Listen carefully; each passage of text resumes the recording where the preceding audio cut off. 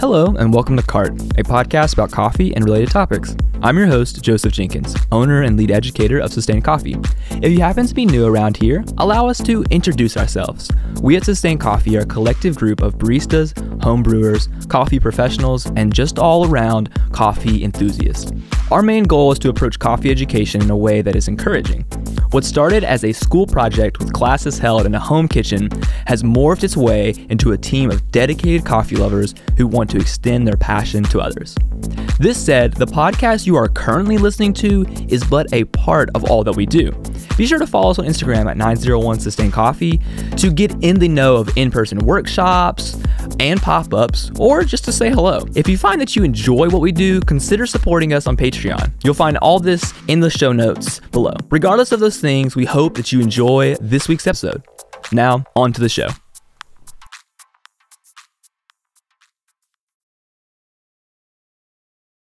Have you ever heard someone say, "This tastes like chocolate"? Or perhaps something hyper-specific like, "This tastes just like Hershey's cookies and cream candy bars," when they are tasting a said coffee, or really any other said thing?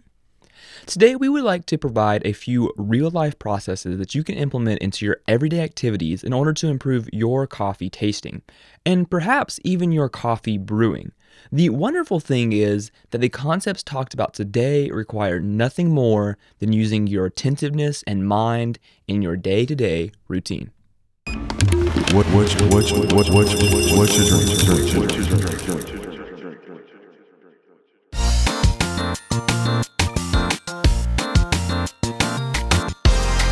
Today we are drinking a coffee that we used at the most recent Sustain workshop. If you are listening and attended that session, hello, welcome, and thank you for your participation in that workshop and for tuning in today. This coffee was an interesting one to have on the cupping table, no doubt, and one that we really were not too surprised by a mixed reaction. The coffee is a Burundi. If you have been in coffee for very long, you may be aware that Burundi has had a strange place in the specialty world.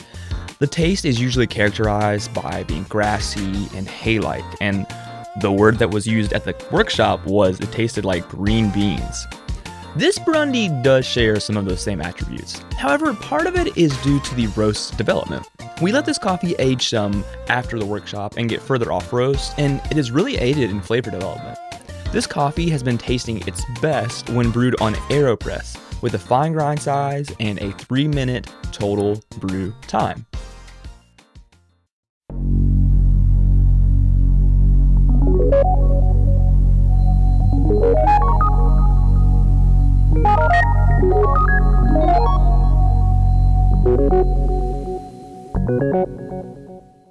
Season 5, Episode 7, How Everyday Attentiveness, Foods, and Habits Can Serve as Palate Training.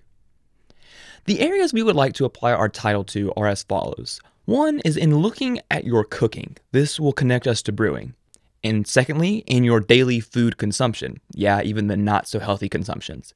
And 3, in your special food consumption. You know, those meals cooked by others at your favorite restaurant, or those little treats that you look forward to at your local bakery. In your cooking. When you're preparing a meal, do you tend to be focused on other things? Maybe you have an audiobook on, or you're singing along to your favorite music, or you're just preoccupied with other thoughts, like, what do I need to do after this? How long is it going to take me to do the dishes? Am I going to have any leftovers? And you can fill in the blank with your normal thoughts here. Maybe you are not cooking solo and have someone else that you are cooking with. Whether you are talking about preparation methods as you cook or just about the day that you had, you are likely not hyper-focused on the cooking itself. No, none of these things are bad or even unhealthy. However, there's often a missed opportunity, we believe. What if when you were cooking, you engaged all of your senses and focused on each step? You hear the sound of a knife hitting the cutting board. You feel your eyes water as you slice an onion. You smell the garlic as it gets dropped into a hot, oiled pan. You see the vibrant colors of seasonal veg. Do you see where we're going with this?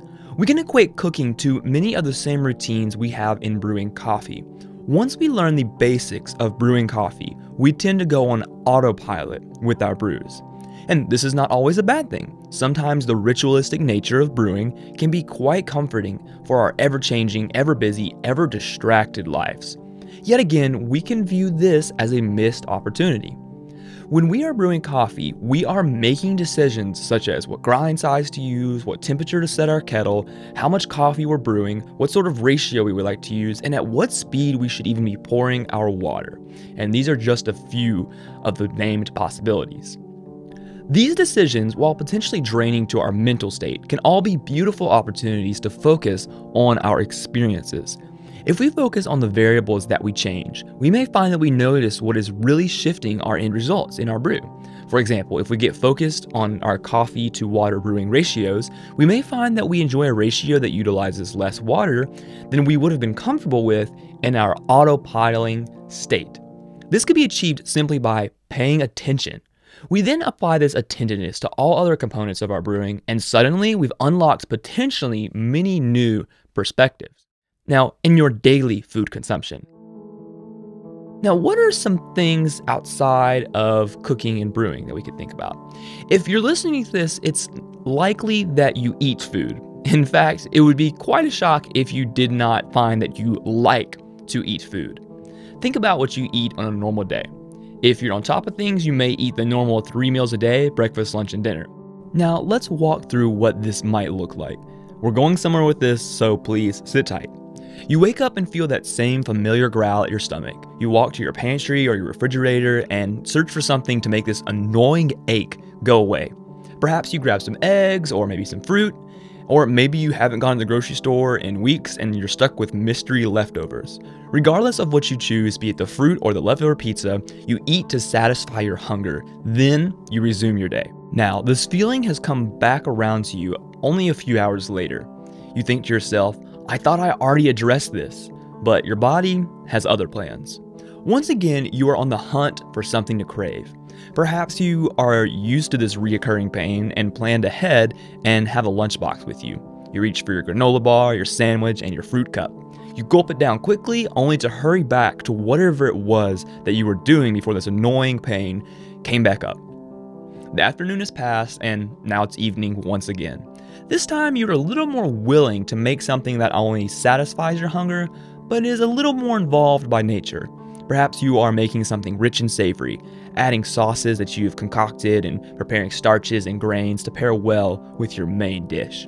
You consume the beautiful meal you have spent hours on perhaps, but now it's time to move on to the next thing and go to sleep for the evening. Did any of that wake up your palate? What if at every step of that normal routine that so many of us share, we were simply paying close attention to the things we consume? From the umami richness of the morning omelet to the sweet fruit in the afternoon to the complex acidity of a sauce prepared at dinner. All of these descriptors can exist in our coffee tasting. However, how are we to explain what we are tasting in coffee if we have failed to be attentive in our everyday tastings?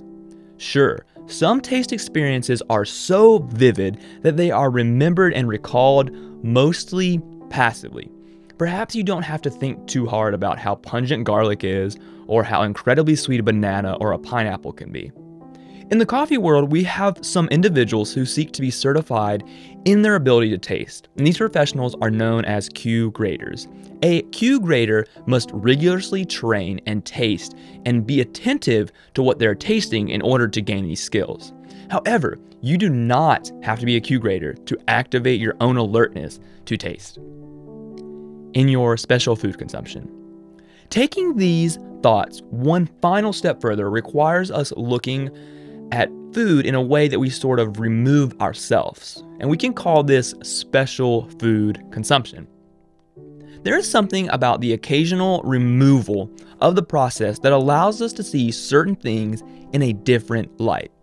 Think about going to a fancy restaurant, or having someone's mom cook you an extravagant meal, or something about that cookie from that coffee shop that really tastes like no other cookie you have ever had. These are examples of unique experiences that allow us to have heightened tasting experiences. Yes, a lot of these experiences can be tightly knit to an emotional response that we may have. Even so, there is something to be said about these sort of experiences where it seems that our focus is heightened on the said thing we are enjoying. Special food consumption also allows us the space to try things that we may have never tried making ourselves. Maybe that's a unique ingredient or a preparation method that takes years of developing a skill, or maybe it's just something that the preparer was able to share a lot of information with you that heightened your experience overall. Next time you have one of these special food moments, be sure to tune in to what is happening on your palate. Asking yourself some questions is a sure way to help you grow in your tasting ability. How does this spice relate to the coffee I drink? How does the sweetness translate to the regions of coffee that I tend to prefer? How does this make my mouth feel? Are there any lingering tastes that seem to evolve as I'm tasting? Conclusion. We know that today's topic is both non-scientific and a little abstract. Perhaps you listen to this, apply some of the principles, and still find that you're not able to define what you are tasting in quite the same way that you would have hoped. This is not the ultimate goal. The ultimate goal, if there must be one, is to be attentive to what is being consumed. Being attentive will allow us to greater appreciate our day-to-day habits and will give way to a more humble attitude towards the things we have. We hope that by looking at our cooking, our daily food consumption, and our special food consumption, we've given you a refreshed perspective not only on coffee, but every other food and drink aspect of our lives. There is great craft found in even the smallest of culinary details. Let's take advantage of that and give it our full attention. Thank you for listening. Until next time. Thank you for listening to this week's episode of CART. If you've enjoyed this episode and want to keep the show and the Sustain team going, please consider supporting us on Patreon. This is an excellent way to keep the show free of ads, keep us motivated, and not to forget, it gives you some great perks. Support tiers start as low as $5.25. Head on over to patreon.com/901SustainCoffee to get started. Also, don't forget to follow us on Instagram at 901SustainCoffee and check us out on YouTube by searching Sustain Coffee. All of these things can be found by just clicking the links provided in the show notes. Thank you for all your support. Until next time.